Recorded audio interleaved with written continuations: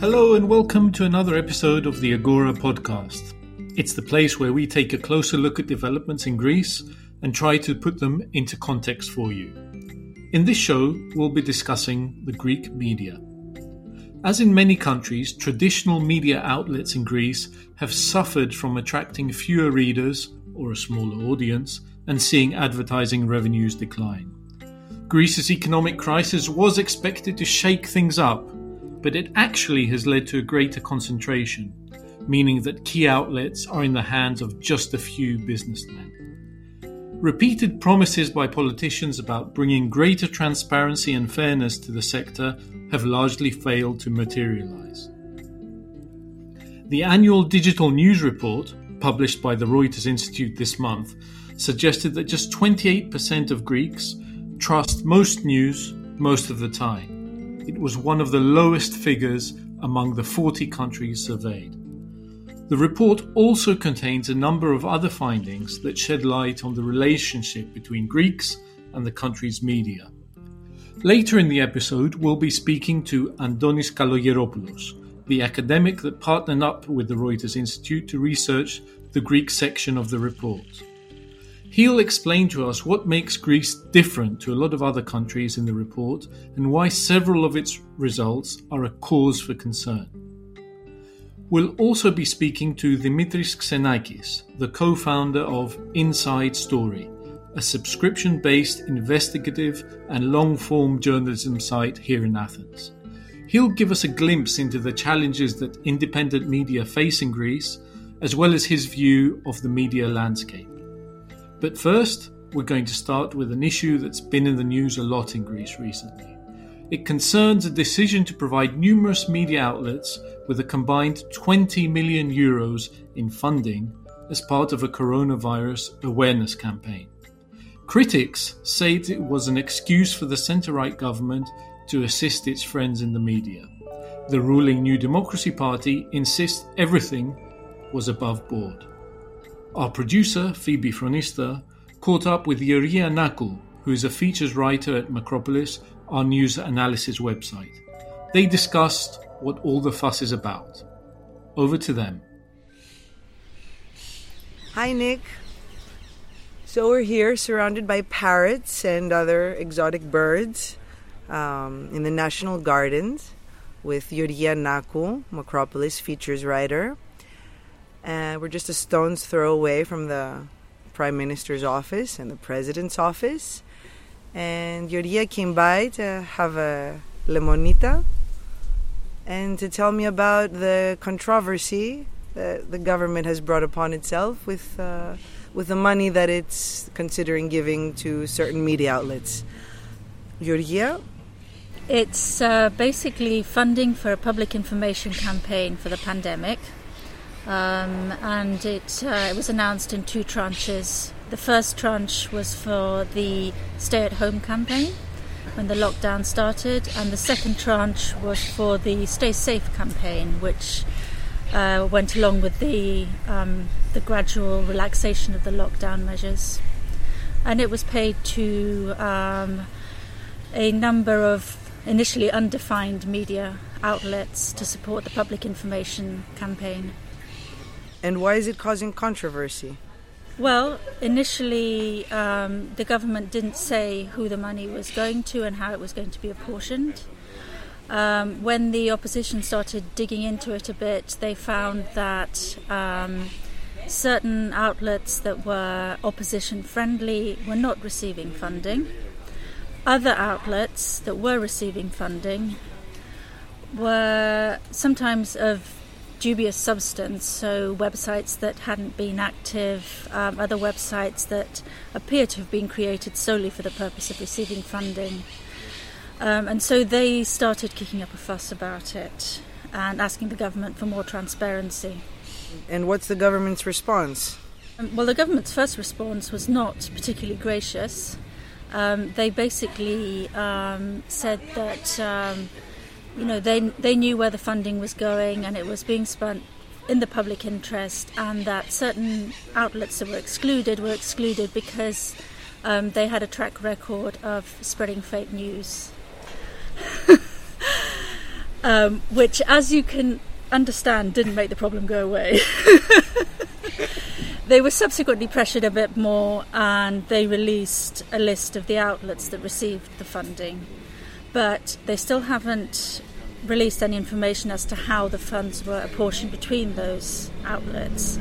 And so the questioning continues. And so the issue was first raised by Syriza, who's the main opposition party.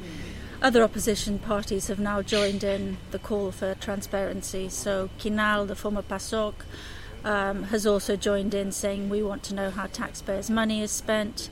And Syriza is getting more and more vocal about it. The latest announcement basically accused the government of trying to blackmail and manipulate the media. So it's the tone's being elevated. And do we know? I mean, have you checked the list out? Like, have you seen something that you would think, well, that's strange that these people are getting government money? I've had a cursory look at it. You know, the main players are all there, which is as you'd expect. There are some fairly obscure sites in there. Clearly one particular newspaper that's allied to Syriza is not there. But beyond that, there seems to be no clear criterion as to how the money is being spent. So, understood it's a public information campaign, it's an emergency situation, you have to get the message out. But one would expect there would be some kind of guideline, to do with circulation figures, audience figures and so on, that determined how the money was spent. And obviously the fact that the government is being so grudging about releasing the full information. We always consistently rank kind of low on press freedom, and I don't know if you want to talk a little bit about that, like what the media landscape is like in general. Yeah, I mean, Greeks have very little trust in the media. They have one of the lowest levels of trust in the media globally if you look at global surveys, as a source of information in their daily lives. And they also tend to trust traditional media less than a range of media, so they tend to trust digital media much more these days, and particularly sources like Facebook over print media or television. So any accusation that the media is being manipulated or the media is being biased finds quite fertile, receptive ground. I mean, it's worth saying as well that Greece is not the only country where the media is owned by large business interests and, shadowy magnates and so on. When Syriza were campaigning during the crisis, this was one of their big arguments, was that they were not gaining the prominence they should have because even though they were popular, the media was always against them. And when they came into power, they actually actively tried to basically reshape the media landscape in their own image. And that was cut short when they fell out of office. But one of the things, for instance, that they raised while they were in government is they had an inquiry going into specifically a case that really closely parallels this, which was how public health campaign money was being spent. That inquiry never came to an end because they were voted out. But that gained a lot of traction, and clearly this issue is gaining a lot of traction once again because, the money is small time. 20 million euros is a very small part of the emergency funding, but the symbolic impact is high because it relates to the media. And clearly, for the first time since they lost office, they finally have found some traction. And so they're not going to let this go. And the government, showed a bit of a tin ear to begin with. and still continuing to sort of being very grudging with the release of information, almost seem to be sort of helping perpetuate this. So there's now sort of growing calls across the political spectrum and within the party to say just release the information, just come clean about this, otherwise it looks like you have something to hide. Exactly. and again, it's worth bearing in mind though that pretty much every political party that's been in power in Greece, including Syriza themselves, have felt that they have to throw some money at the media because the media as a business model is failing. Newspaper sales are about 1/10 of what they were 10 years ago, 15 years ago. It's simply not sustainable on its own. And again, worth remembering, most European countries have some kind of support for media, recognising that it's in the public interest to, for instance, keep regional newspapers alive. But there's never been a clear and transparent system to allocate the funds, and not even a clear mechanism for allocating support funds. So it's something that needs sort of reform generally. Mm-hmm. One of the reactions to this 20 million spending issue was to put out a video on the internet which basically showed a female newsreader being showered with 50 euro notes, and as the money was raining around her, her telling of the story about the government and about the Prime Minister's achievements becomes more and more positive. Wow. And so the message here is clearly that journalists are on the take and they will provide positive coverage in exchange for money. I mean, it's that blunt and it's that broad. So understandably, journalists are, haven't taken well to this. So, they've created another set of enemies, but they've also sort of perpetuated or accelerated this distrust in the media. If you're in a small country, if you're in a country where the institutions are in any way fragile, it doesn't take a lot to bias the output and, effectively leave people in the dark about a lot of things. Well, thank you for coming ahead of a thunderstorm to the National Garden with me. Been a pleasure. And I guess we'll leave the parrots now and get out of the rain. So after George and I concluded our conversation about the media in Greece on a rather pessimistic note, I walked a couple of blocks from the National Garden to visit a small, online, independent media outlet that's trying to produce deeply reported investigative journalism behind a paywall with no advertising. They're called Inside Story. Their website is insidestory.gr, and they have about 2,000 subscribers who are their main source of revenue. I met co-founder Dimitris Xenakis, and I asked him about the challenges they faced, but also about his decades of experience working in Greek mainstream media. We just said that we're going to do that something, or nothing is going to happen, and in a few years we won't have even journalism in Greece. And from there, we managed to get a dedicated audience, and we managed to produce the kind of work that you do not expect in Greek media. And I believe that we have been doing this struggle, which is a struggle, I have to say, ever since. Xenakis said that he and co-founder Tatiana Karapanayoti chose the subscription-based model not only to guarantee their journalistic integrity, but also because ad-funded journalism would mean that they would have to guarantee eyeballs. And the only way to do that is with fast journalism, or clickbait. This is something that we didn't want, and this is exactly what everybody else was doing, and this is one of the reasons that the trust in the media, at least in Greece, ended up where it was. He says that Inside Story's way is better, but barely.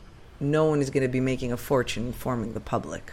If you think about it, the business model of having fewer, let's say, readers, you might say, but people who pay for that and rely more on let's say, word of mouth than actual sales, is probably a model that is sustainable. And this is what we saw, but barely.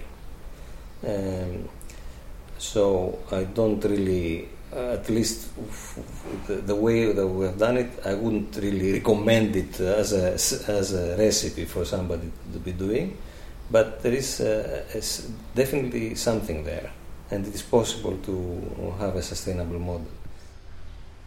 However, for any kind of change to happen, Xenakis says more outlets and more people need to get involved for a critical mass to be reached.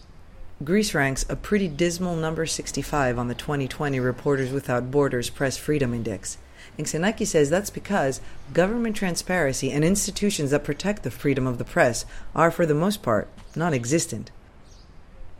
They don't exist. So if you are a small, independent media organization, then you are really stuck on your own, and you are always threatened by somebody, by something, by anything. But which is a usual thing for a journalist to have, but without any backup. So, for example, we are in constant, threats by extrajudicial, how you call this? Orders. You're being sued. And threatened to be sued. We are lucky because we are very careful in what we write. It's very difficult to sue us. But still, the threat is a threat. And beyond threats, simply acquiring public records information that the government has not handed out is almost impossible, even though the legal framework for requesting these kinds of records actually exists. And it's similar to American FOIA, or the Freedom of Information Act, where journalists can and do receive information that a public body might prefer it not become public knowledge. But a law is one thing, and its implementation is another. On the subject of FOIA, for example, the legal framework exists, but then you have to fight for it as well. It's not just the fact that it's written on a piece of paper somewhere doesn't mean that you can use it. And journalists are there. They have they're guilty of not pursuing this more. Also, civil society is not pursuing these things more. Xenakis says they're thinking of applying for EU funding to have the time and manpower to chase FOIA requests and create public awareness about them after he did an experiment with an intern at Inside Story. The intern asked a public body for a pretty benign figure, just a simple number. After multiple emails citing the law and being stonewalled by the public servant dealing with her request, she showed up at his office, and he decided to play nice, but not because he was forced or shamed into complying with the law, but because he decided to do this nice girl a favor so that she could finish her thesis at university.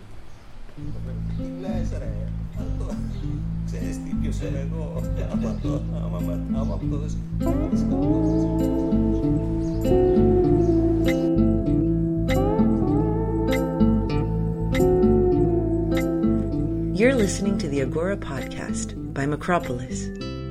You can find us on Acast, Spotify, and Apple Podcasts for the time being. We'll soon be available in more places. In the meantime, please do subscribe, rate us, and send us your comments. You can also visit our website, www.macropolis.gr, for more information about our work. That's Macropolis with a C. Now, back to the show.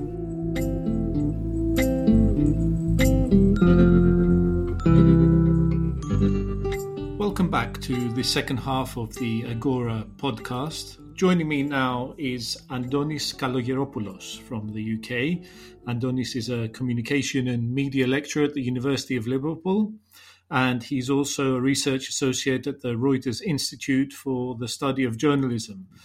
Andonis joins us today in this capacity, but also because he is the partner for the Reuters Institute Digital News Report, which is an annual survey of news consumption patterns in 36 countries. And Andonis covers Greece for that report. So this is the capacity in which we want to discuss issues with him today. Andonis, thank you very much for taking the time to speak to us. Thank you very much for the invitation, Nick. Now, the reason we're speaking to you, apart from obviously the insight you can offer us, is that the annual digital news report compiled by the Reuters Institute was published very recently. And it actually covered, I think, 40 countries rather than 36 I mentioned earlier. So it's getting bigger every year. And there's some interesting stuff in there on Greece, and that's what we want to focus on, given that this show is looking at the media landscape in Greece and some of the particularities. Can I start off by asking you, is there anything striking in this year's report when compared with recent years? For instance, a continuing trend, a sudden change, or anything else that you think we should take note of? Well, when it comes to Greece, there wasn't any sudden change this year. There wasn't anything particularly striking, but that doesn't mean that the results for Greece are not striking. Usually Greece is an outlier in our report in many measures of news use, of trusting news, of pay for news or ad blocking use. So we see a continuous trend of Greece being very, very striking in our report, rather than having a single change this year. Yeah. Okay. One of the things that struck me was this figure, which is that only 28% of Greeks said that they trusted most news most of the time. And the reason that stands out is obviously that it's one of the lowest readings for the 40 countries surveyed. From your understanding, what are the key factors behind this low level of trust? Yeah. First of all, I would like to say that it used to be 20% when we started including Greece in our survey in 2016. And that was the lowest out of all countries back then. We've seen a small increase since then, whereas in other countries we've seen huge decreases, like in the UK or in France. So Greece is not the last country anymore in trusting news, but it's still one of the lowest. So a couple of years ago, we asked some open-ended questions in a number of countries we were interested in to find out why the people do not trust news. And while in most countries there was most people, when they reflected on the lack of trust in news, they talked about a lack of trust that journalism is free of from undue political and business influences, and B, that they didn't like the quality of news. In Greece, we only saw perceptions of corruptions, basically reason number one. Almost sorry to interrupt. By corruption, do you mean that the public feels that the media are too close to business interests or political parties, for instance? Both. But what is interesting is that most people didn't mention specific outlets, didn't mention specific businessmen, businesswomen, or they didn't mention specific political parties. There was a vague sense that came both from people who identified as left, center, and right wing, that media, basically the news media in Greece, are corrupt and are not independent from these influences. Very few people mentioned that they don't trust the news because of they perceive the quality of news being low, or the news being very sensationalist, something that we saw in responses of people from other countries, like the UK, for instance. Right.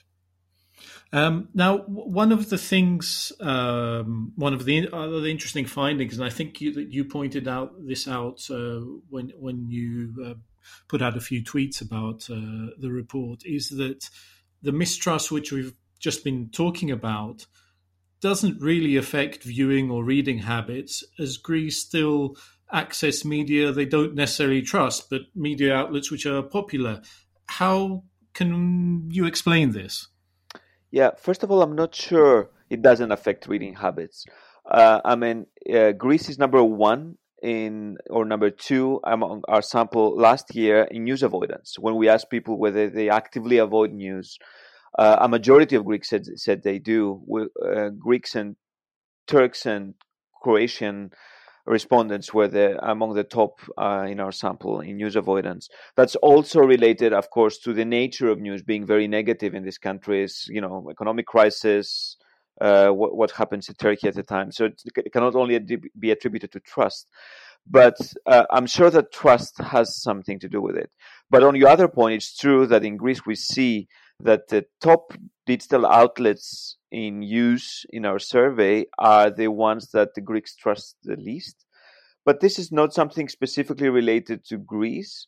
We see it in other countries. In the UK, The Sun, for instance, is the most widely used print newspaper, but it's the least trusted outlet. And this phenomenon has been examined before in academic literature in news use and trust. It's been established that people may sometimes or many times use media they don't trust, but this is a question related to different motivations. So people use news not only to get informed about, get some accurate information about what happened today in the world, but also, for example, to be entertained or to find information that fits their predispositions, for instance, find very partisan information, for instance. So it depends on their motivations. Maybe when people will look for actual accurate information for something they really care about, they don't necessarily go to outlets they don't trust. But when they have other motivations, maybe they go to outlets they don't necessarily trust for hard news, but they like their coverage of entertainment or sensationalism.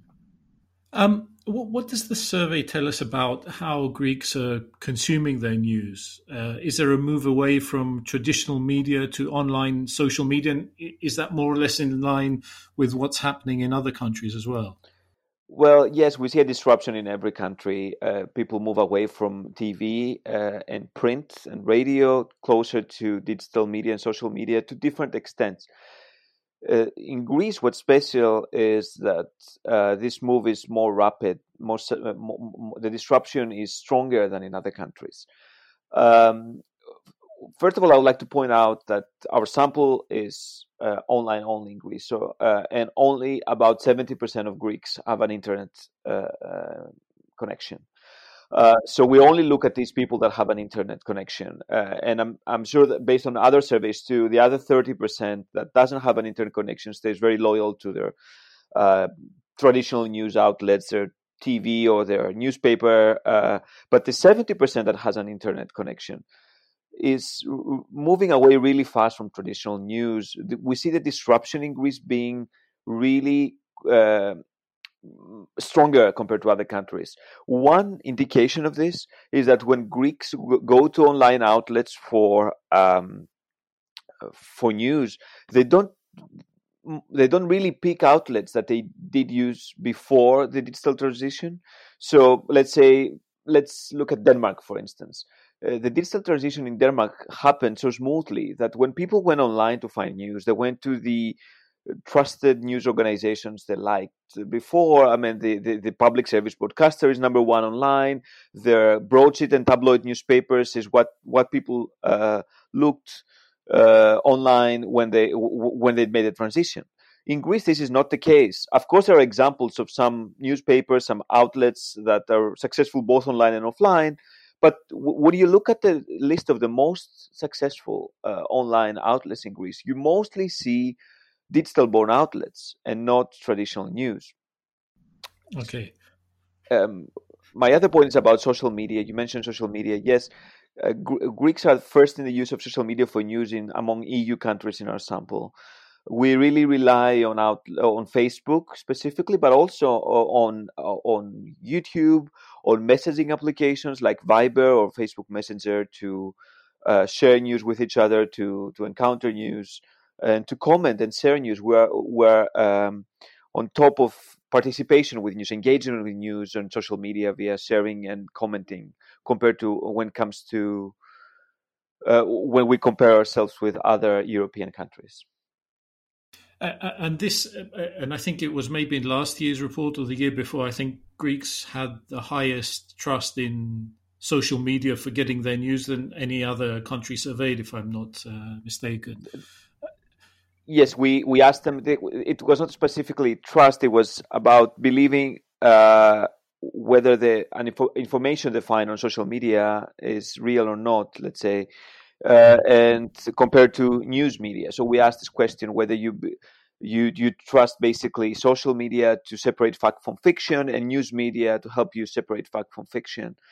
And Greece was the only country where more people trusted social media rather than news media to help them separate fact from fiction.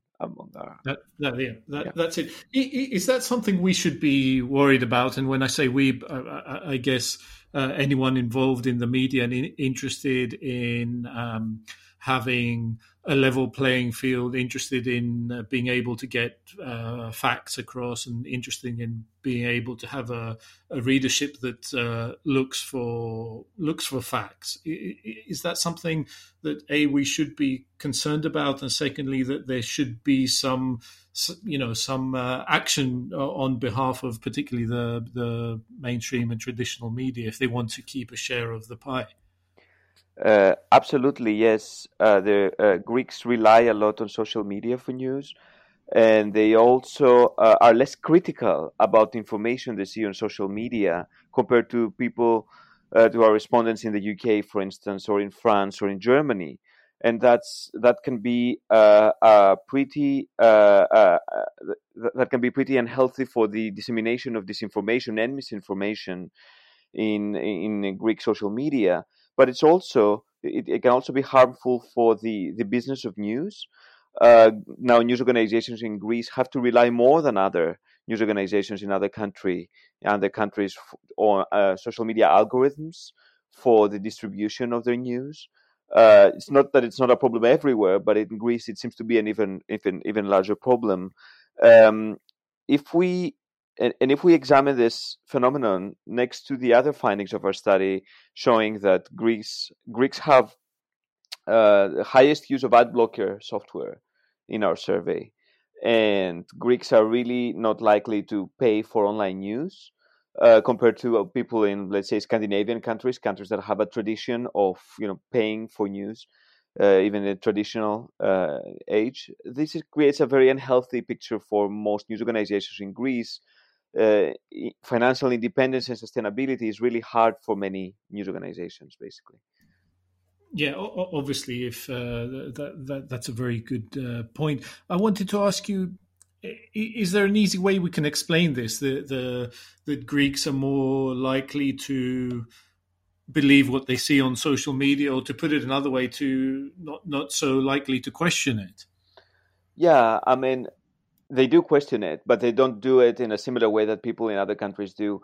I think there's two things there. One is the lack of trust in news that's so radical among a majority of Greeks that, when we asked them an open-ended question about this, why would you trust information you see on social media? What they told us is that they like the wisdom of the crowd, like the comments that they find underneath a news story, for instance, that can, quote unquote, correct what the journalists or the news organization claims. They think that this is the thing. They told us that they find that somehow a form of fact checking. So the lack of trust in news is so high that many Greeks, not the majority, but many Greeks even trust the comments underneath a news story more than what the journalist is saying. And another story is that there is a big discussion in the Western world, especially in the US and in the UK, about the role of platforms in disseminating inaccurate information, in political ads, whether they should get money to promote false statements by politicians, for instance. This discussion hasn't really been highlighted in Greece. Maybe it's the news media that they don't really report about this. I'm not sure why this is not really discussed in Greece in a similar length that it has been discussed in the US and the UK and other countries. But yeah, I see these as two of the most prominent reasons why Greeks are a bit less critical towards the social media platforms compared to people in other countries. Yeah. And if we factor in everything that we've discussed here, and you kind of take a step back and look at Greece within the context of the other 39 countries that are surveyed by in this report, what is it that's particular to Greece? And you've touched on a few things, but just if you could sum it up. And also, what do you think that means for the news media going forward? What are the particular challenges that we have to look out for? Yeah, I mean, when you look at findings of each country and you try to put Greece on the map, in many ways, Greece resembles Latin American countries in our sample. The mix of low trust in news, reliance on social platforms for news, social media platforms for for news use, and the narratives Greeks use about the media being corrupt elites, basically a populist narrative, basically about the news media, is very very widespread in many Latin American countries in our sample, and to some extent to Italy, maybe in Turkey, but I would say it's closer to these countries. This is an unhealthy picture for news organizations and democracy in Greece. As I said earlier, there are many problems with the sustainability of news organizations, even in the richest countries with very high news readership, like the Scandinavian countries, let alone in Greece, where news organizations don't only have to fight, let's say, the digital ad prices that are very low compared to the traditional ad prices, for instance, but also a very hostile readership, ad blocking use, lack of pay for news, and the lack of independence can lead to further corruption for some news outlets. And that can reinforce this vicious circle of lack of trust in news among readers that will lead them to more reliance on alternative news sources and social media platforms for news. This is one of the greatest challenges, I think, for the moment in Greek media landscape. Adonis, I think that's a great point to conclude on. And as you say, this is in the end not about just media organizations making money or being financially viable. It's also about the role they fulfill in our democracy, and this is why it's a pressing issue, and I think it was one worth highlighting in this episode. Thank you very much for your insight. Thank you very much for your invitation. That was Andonis Kalogeropoulos, who is a communication and media lecturer at the University of Liverpool in the UK. That's it for this episode. Before we go, I want to thank Georgia Nakou from Macropolis and Dimitris Xenakis from Inside Story for their insight into the Greek media landscape and the current controversies. As always, many thanks to our producer Phoebe Fronista, who has been out and about over the last few days helping to put the show together.